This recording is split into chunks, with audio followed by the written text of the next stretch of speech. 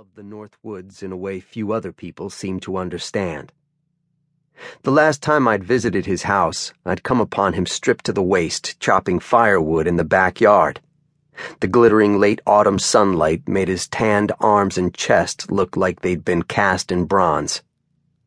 Billy usually wore his long hair in a braid, but he'd let it loose for the afternoon.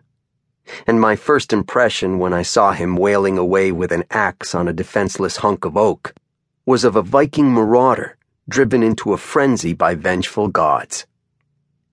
Every law officer understands the danger of making quick assumptions, but this truism applied to my new friend in spades. His sheer size and resemblance to the mighty Thor gave him a dangerous aura, especially when you caught sight of the K-bar knife strapped to his thigh. In a crowded roadhouse, Billy could reduce the loudest biker to silence just by fixing him with a pale, cold stare. But I had seen tears in those same eyes while he watched his kids chasing each other like puppies around the picnic table, and his soft-hipped wife, Amy, served us Budweiser tall boys. "I'm a fortunate man, Mike," he'd said. "Yes, you are. Sometimes I forget, though." "You've got 5 reminders right there," I said, indicating his wife and children. The blonde kids were all under the age of 6, dirty-faced and confusingly similar in appearance. Billy called them the Cronklets. "I wish I could do better for them," Billy said in his thick Down-East accent. "A man should be able to provide for his family. Something's wrong with him if he can't." I was between girlfriends myself, and the thought of a family of my own seemed like one of those empty promises doctors offer at the bedsides of dying patients. "There's nothing wrong with you, Billy." My friend smiled, trying to humor me, but I knew he was unable to accept my assurances. I couldn't really blame him. I'd grown up poor myself and understood what it was like to feel that constant pressing weight of unpaid bills and empty cupboards. Before my mother grew sick of my father's abuse and alcoholism and filed for divorce, we'd lived a lot like the Cronks, holed up in drafty cabins we couldn't afford to heat, and wearing second-hand clothing scavenged from boxes in church basements. Just that week, I'd seen Amy Kronk at the supermarket in Machias paying for her groceries with one of those EBT food stamp cards. And I suspected that Billy might still occasionally poach some deer for the freezer.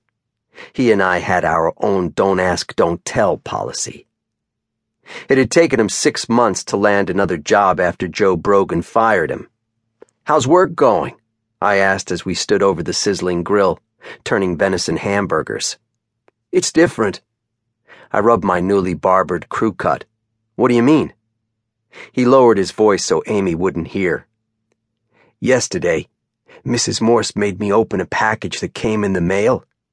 She thought it might be a pipe bomb or something. I told her we should dip it in the bathtub first, just to be safe." "What was inside?" "An old book a friend bought at some auction, paintings of birds by that guy Audiobook. It got kind of waterlogged. Mrs. Morse threatened to deduct the cost from my paycheck.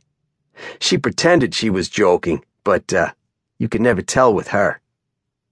I swatted a no-see-em that had alighted behind my ear. "She didn't recognize her friend's handwriting on the package?" "Mrs. Morse said it looked suspicious." I can't say I blame her for being paranoid. Elizabeth Betty Morse had built a log mansion on 6th Machias Lake, on a pine-shaded point where a historic sporting camp had stood for more than a century, and now she required a considerable domestic staff to help run the property. I'm not sure what Billy's official job title was, but he seemed to function as her personal driver, handyman, and forester, his duties dictated by the needs of the day. Increasingly, he also served as her bodyguard. Betty Morse needed guarding. She was a former hippie who had started a small business selling dried herbs at farmers' markets. In time, she hired some local women to help produce various types of organic teas, which she peddled to natural food stores, first in Maine and then around the country. Eventually, she opened a factory somewhere out of state, down south, I think.